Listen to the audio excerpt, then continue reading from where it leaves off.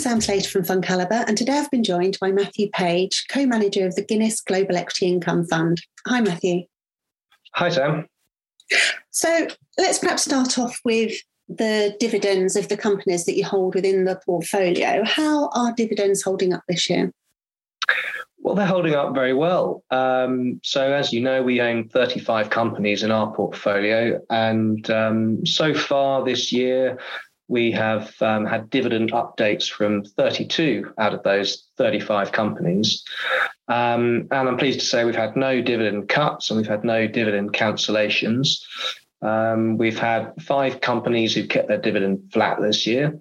And we've had 27 companies that have announced dividend growth for 2022 versus 2021. So I think that's really encouraging. It shows that despite everything that's going on, dividends are a sort of longer term reflection of a company's profitability as opposed to earnings, which can be sort of more volatile.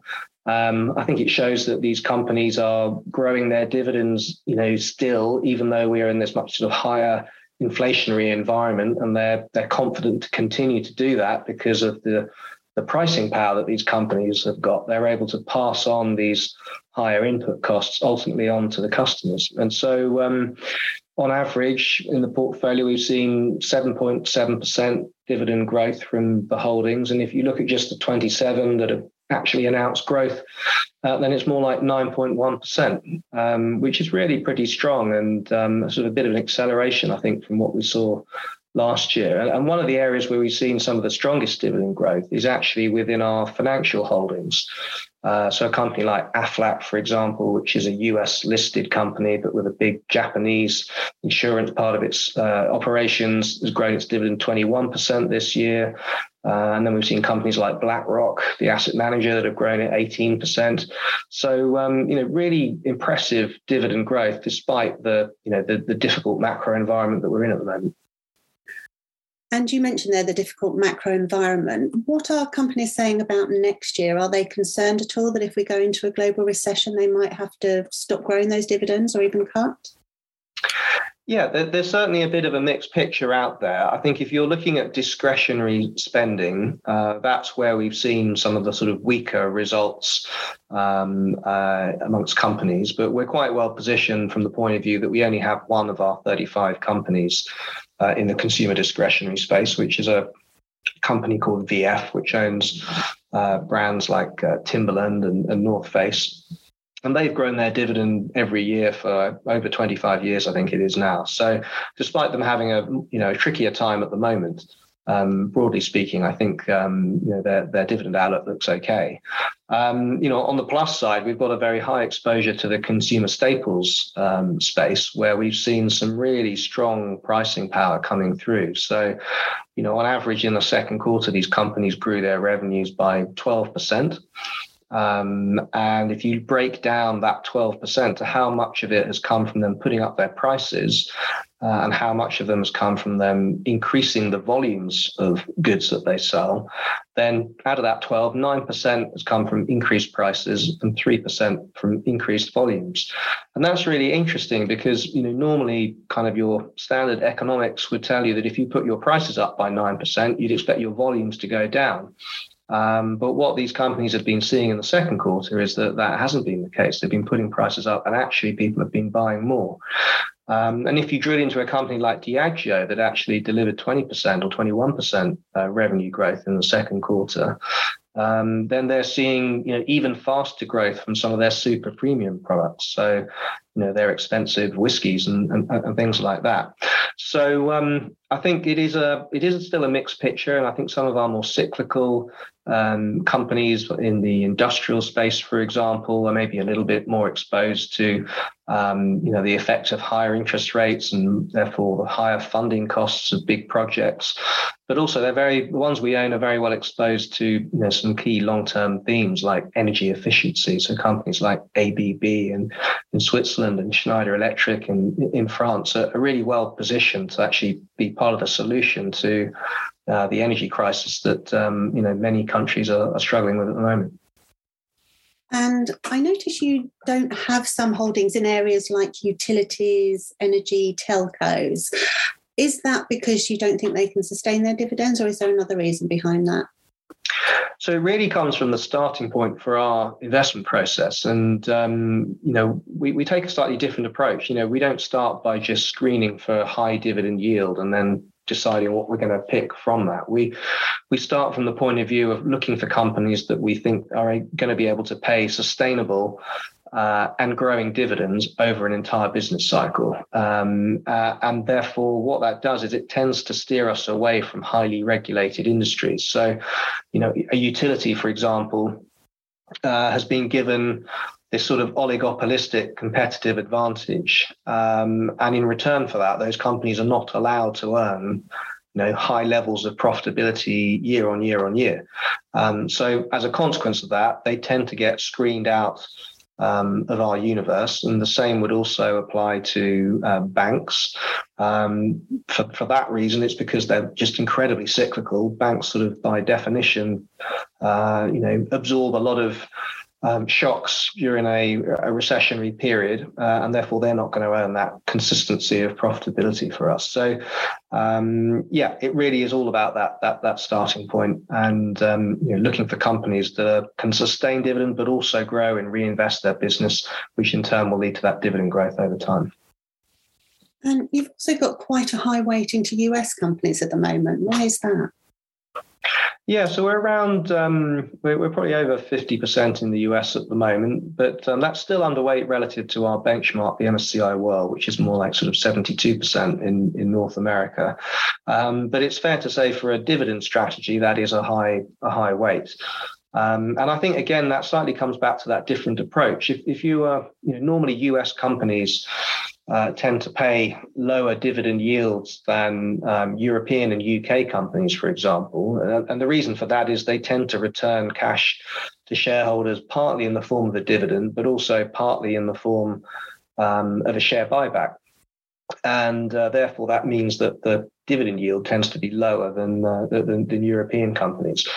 But what we find is that because of that, they actually have very well protected dividends. So through the pandemic, for example, where we saw half of European and UK companies cut or cancel their dividend in 2020, actually we saw some really strong dividend growth from North American companies. So whilst the yield might be lower, the sustainability and the growth there is very attractive.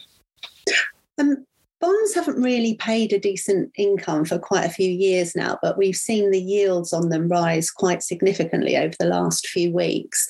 What would you say to investors who are thinking, maybe I'll get my income from bonds now instead of equities? Yeah, I think it's it's a really interesting point. And I think the key point to remember about your income from your bonds as opposed to your equities is the fact that, of course, your income stream from your bonds doesn't grow. And therefore, if you're worried about protecting that income stream from inflation, you really need to be looking for an income stream that is going to be able to grow over time. And therefore, you've got to look at that balancing act of, what is better, say, a 3% yield that is flat every year for the next 10 years, or a 2.5% yield that can grow at 7% per year over that 10-year period.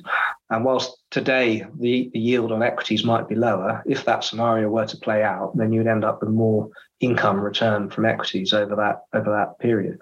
So I don't think it's an either-or discussion. I think it's you want to have a balance of the two, but I think in this inflationary environment, equities are going to be key.